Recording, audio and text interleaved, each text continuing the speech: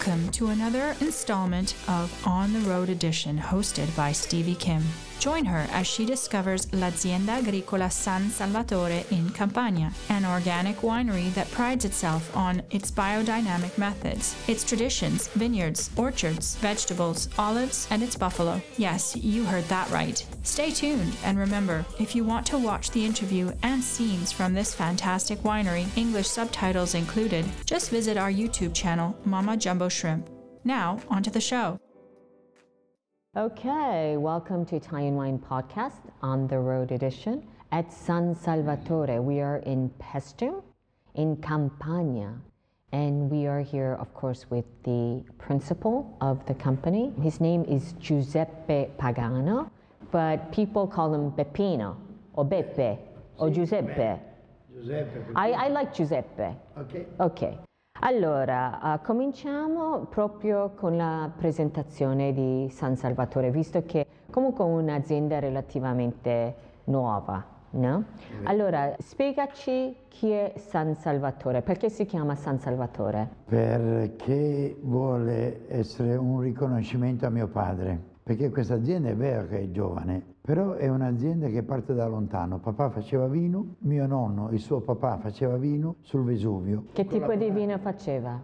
Loro facevano dei vini comuni. Sì, aglianico. Facevano soprattutto Piedirosso. Ah, Piedirosso. Piedirosso che era sul Vesuvio, e facevano Caprettone bianco. Ok. Poi dopo papà ha voluto seguire un po' le indicazioni di mamma. Da Boscoreale si sono trasferiti a Paestum perché... Ma quanto dista Boscoreale? Boscoreale è alle falle del Vesuvio, Paestum è la porta del Cilento e la distanza chilometrica è circa 80 chilometri. Ed è una scelta di vita che hanno fatto soprattutto pensando al futuro dei loro figli, di noi, perché secondo mamma Paestum avrebbe avuto un grande sviluppo turistico e che qua, grazie alle sue proprietà terriere, noi figli avremmo avuto più possibilità, più chance di scelta nel mondo della vita, nel mondo del lavoro. E quindi l'azienda è dedicata a mio padre, a Salvatore, che già non c'era più, perché lui mi ha trasferito questo amore per il vino, questa conoscenza di come si trasforma un'uva a vino, e io con lui ho collaborato fino all'età di 18 anni. Poi purtroppo a quell'epoca papà prese un problema di salute e dovette smettere. A quel punto noi figli siamo andati nella direzione del turismo. Per farla breve, oggi noi figli abbiamo 4 strutture alberghiere turistiche nel comune di Capaccio Paestum. Io ho 2 alberghi, il Savoy Beach Hotel e l'Hotel Esplanade, però nel 2003 dopo l'apertura del Savoy Beach, decisi di ritornare nel mondo del vino. Quasi 20 anni fa. Quasi 20 anni fa, ma ho potuto, una volta presa la decisione, bisognava cominciare a comprare terreni adatti dove poter impiantare vigna, perché non c'era la possibilità di poter comprare un'azienda già bella e pronta. Bisognava partire da capo, anche perché seppure ci fossero state, non sarebbero state scelte da me, perché io avevo un concetto di impianto aziendale come quelli che avevo visto in Toscana e in giro per l'Italia del vino, e qua in zona non ce n'era esempio, e quindi decisi di partire da capo, a cominciare a bonificare terreni dove poi poter impiantare vigna e poi impiantare un'azienda vinivinicolo con la costruzione della cantina, eccetera eccetera. Ma il nome è dedicato a mio padre Salvatore, perciò si chiama Azienda Agricola San Salvatore. Tutti hanno notato, e tu pure hai già notato, che c'è dietro un numero che è 19.88, che qualcuno scambia per 1988 come idea di origine. L'inizio, la fondazione, sì. Non è così, e mi piace che tu adesso mi dai la possibilità di raccontare il perché, per togliere questo dubbio. Allora, intanto il 1988 non è così, è un 19.88. Ok, 19.88, dove il 19 sta per San Giuseppe, perché l'azienda agricola San Salvatore è dedicata a mio padre, ma io volevo mettere anche un po' anche il mio nome dietro, ma non potevo aggiungere San Giuseppe, e allora ho messo il 19, perché il 19 marzo è San Giuseppe. E allora 19 sta per 19 marzo. E poi c'è questo punto e poi ci sono ancora 2,8, ma in questi 2,8 non sono 2,8, ma sono due infiniti messi all'impiedi. Che significa? Perché ho messo due infiniti? Perché io volevo dare lunga vita a questa azienda. Però uno è sufficiente, infinito. Ok, ma io paragono un infinito a una cosa non proprio simpatica, a un ergastolo per una persona.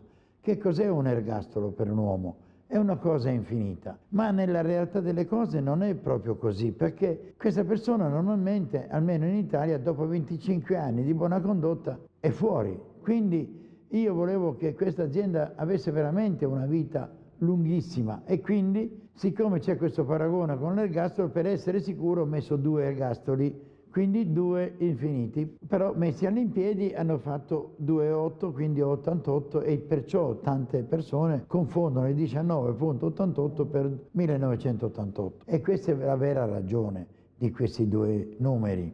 Poi cosa è successo? Che confondendo questo numero mi sono accorto che il 1988 è anche l'anno in cui io mi sono sposato. Ah! E mia moglie ha contribuito non poco alla costruzione di questa azienda agricola, quindi della cantina e di tutto quanto il resto. Anche se non è mai venuta, lei ha contribuito tantissimo perché lei si è occupata di tutto quel lavoro che io avrei dovuto fare se non mi fossi occupato dell'azienda agricola, cioè gli alberghi. Lei si è sobbarcata il carico di lavoro che normalmente facevo io perché gli alberghi potessero ben funzionare, anche perché dovevano poi continuare a sovvenzionare l'azienda agricola, perché l'azienda agricola ha avuto bisogno di pompaggi negli anni. E poi questo 1988 è anche l'anno in cui è nato il mio primo figlio, Salvatore. Ecco perché questo 1988, oppure se vogliamo chiamarlo per nome, cioè 19,88, aveva tutte le ragioni per entrare nel nome dell'azienda. Sì, quindi è un mélange della storia della tua famiglia in sostanza. È proprio così. Sono felice e sono anche stato fortunato a riuscire a mettere in due numeri, cioè nel 19 e nell'88, tutta questa bellissima storia che spiega la filosofia un po' del fondatore, cioè di me, dell'attenzione che ho ai particolari. E in questo modo mi coglie a raccontarti perché sono così attento a questi particolari, perché io vengo da un'esperienza alberghiera che ho fatto in un albergo di proprietari precedenti che erano tedeschi, dove loro mi hanno insegnato che tante piccole, sottili differenze fanno la differenza. E a me piace in genere raccontarla prima in lingua tedesca: viele kleine feine Unterschied mache der Unterschied, cioè tante piccole, sottili differenze fanno la differenza. E il nome racchiude un po' questo concetto filosofico che è parte di me. Bene, parlando di queste tante piccole cose che fanno la differenza, vorrei arrivare a questo logo inconfondibile, devo dire, di questa bufala, giusto? No, è un bufalo. Bufalo. Hai voglia di raccontarci l'origine di questo logo? Sì, tutto parte da un'idea molto precisa, che è quella che secondo noi all'epoca mia e quella del nostro grafico, che è Mario Cavallaro di Eboli, che un vino rappresenta un territorio, cioè racconta un territorio, quindi è il miglior ambasciatore del territorio stesso. E per poterlo ancora di più radicare sul territorio, cioè che le persone possano immediatamente legarlo alla nostra terra, doveva essere legato a un logo che potesse essere il racconto già della nostra terra. All'inizio abbiamo subito pensato a un tempio di Pestum. Noi siamo a Pestum, i nostri vini sono Pestum IGP e quindi noi abbiamo pensato subito a mettere come logo un tempio stilizzato. Ma pensandoci sopra un momento ti viene subito in mente che esci fuori dalla Campania e ti raccontano che sei Agrigento, esci fuori dall'Italia e ti dicono Atene, caspita, non è poi così rappresentativo, ci siamo detti. Quindi hai fatto una prima stesura di tempio? No. Ci è bastato solo pensarci un momento su. E poi abbiamo detto, ma per che cosa siamo conosciuti? e siamo arrivati alla mozzarella di bufala. Ma non potevamo mica mettere una mozzarella su una bottiglia di vino. E allora abbiamo detto, ma neanche tanto, non ci sta neanche tanto bene una bufala, ma un toro di bufalo, perché no? Visto che in Toscana hanno già utilizzato tori di vacca, hanno già utilizzato cinghiali e poi una grande azienda in Piemonte, la Spinetta appunto, ha utilizzato un rinoceronte. A questo punto noi ci siamo messi là a lavorare sul nostro bufalo perché siamo terra di bufali, noi stessi siamo allevatori di bufali e i nostri bufali hanno dato un contributo importante nel ricreare l'humus in questi terreni che abbiamo dovuto bonificare e stravolgere in un certo qual modo, dopo aver comunque anche seminato per qualche anno grano, seminativi in genere, perché si potesse ricreare la vita nel terreno. Ma dico la verità, non abbiamo avuto per niente difficoltà in questo, perché la terra era straordinaria. Ma ritornando al nostro bufalo, abbiamo pensato al bufalo, e allora come dovevamo poi mettere un bufalo sulla nostra etichetta? E noi essendo allevatori di bufali abbiamo ritenuto che forse abbiamo preso il nostro più bel toro, l'abbiamo fotografato in tutti i modi, al trotto, al galoppo, alla luce, all'ombra, però quando siamo andati a mettere queste foto sulla nostra etichetta ci smoriva, non andava. E una sera io e il grafico, io e Mario, ci siamo trovati là un po' in difficoltà e abbiamo detto forse dovremmo farlo disegnato, dovremmo farlo fare disegnato. E io subito ho detto, io ho un amico bravissimo, lui è un pittore di quadri che è stato direttore artistico del museo di Paestum per tantissimi anni, posso chiedere a lui. Per la verità lui è stato subito disponibile e ci ha fatto un disegno straordinario. Però anche questo qua, questo bellissimo disegno, come le foto... Non ti convinceva? Quando siamo andati a metterlo sull'etichetta ci smoriva uguale come la foto. A quel punto eravamo veramente in difficoltà. E con Mario una sera abbiamo ragionato e poi alla fine è venuto fuori che forse avremmo dovuto farlo stilizzato e farlo come se l'avessero disegnato i greci, perché i greci non hanno mai disegnato un bufalo solo perché i bufali sono arrivati qua 600 anni dopo che loro erano già andati via, dopo che era già finita la vita greca a Paestum. A questo punto io mi sono rianimato e sono subito andato a prendergli un libro del museo di Paestum dove sono fotografate tutte le foto dei vasi antichi, dove sono raffigurate cavalli, cani, vacche. Ho detto, tu interpreta come loro hanno disegnato un cane, un cavallo, una vacca, cerca di interpretare come avrebbero potuto disegnare un bufalo. Dico la verità, dopo un paio di settimane viene e mi presenta questo disegno quasi esattamente così, abbiamo fatto delle modifiche veramente irrisorie su un foglio A5 che mi piaceva subito e ho detto ma hai provato a metterlo sull'etichetta? E lui, visto che non mi poteva guardare in faccia, è venuto, mi ha abbassato il foglio, sicuro o mi prende in giro?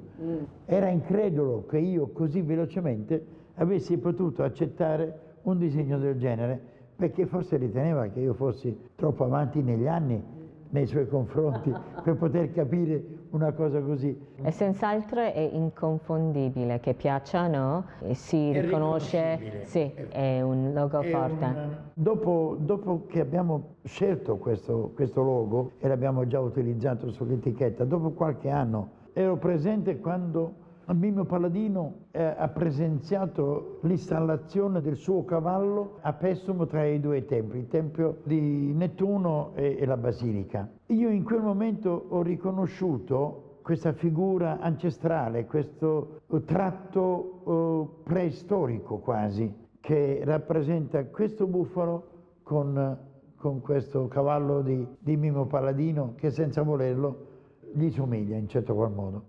Però fare un mezzo passo indietro, in realtà sei anche allevatore di bufala. Sì, di bufali. Bufali, buffalo, bufali. Sì. Noi siamo allevatori di bufali perché è tutto un caso, nel senso che quando io ho avuto possibilità di comprare questi terreni era un'azienda bufalina, ma noi non avevamo nessuna intenzione di allevare bufali, noi volevamo del terreno disponibile che fosse adatto, e in questo caso era addirittura fantastico, per impiantare vigne. Ma quando noi abbiamo piantato vigne non avevamo idea di voler impegnarci anche ad allevare bufali.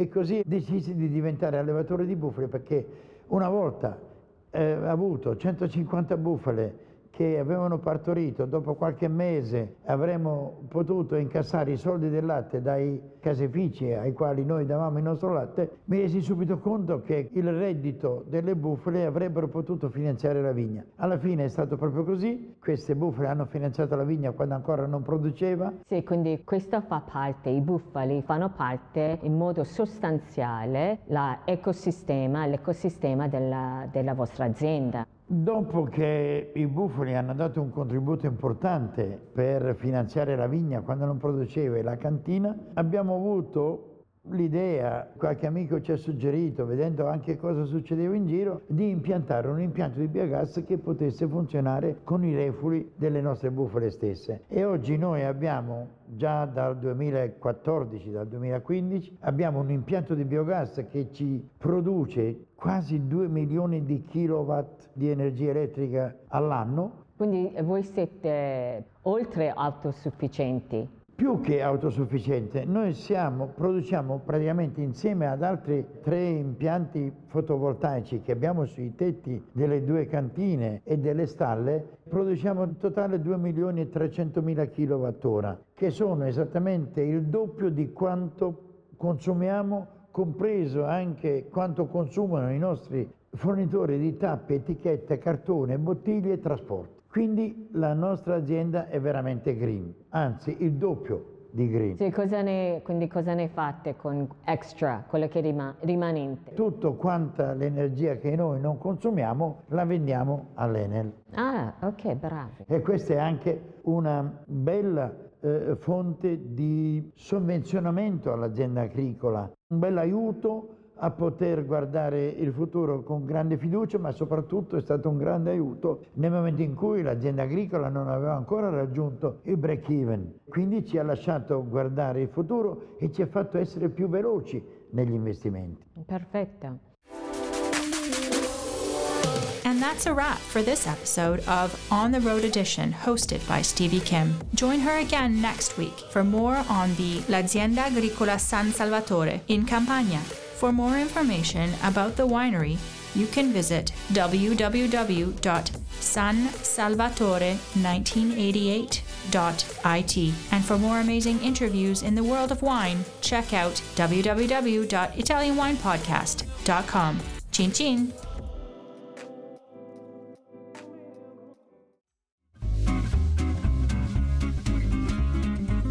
Hi everybody! Italian Wine Podcast celebrates its 4th anniversary this year, and we all love the great content they put out every day. Cin Cin with Italian wine people has become a big part of our day, and the team in Verona needs to feel our love. Producing the show is not easy, folks. Herding all those hosts, getting the interviews, dropping the clubhouse recordings, not to mention editing all the material. Let's give them a tangible fan hug with a contribution to all their costs. Head to ItalianWinePodcast.com and click donate to show your love.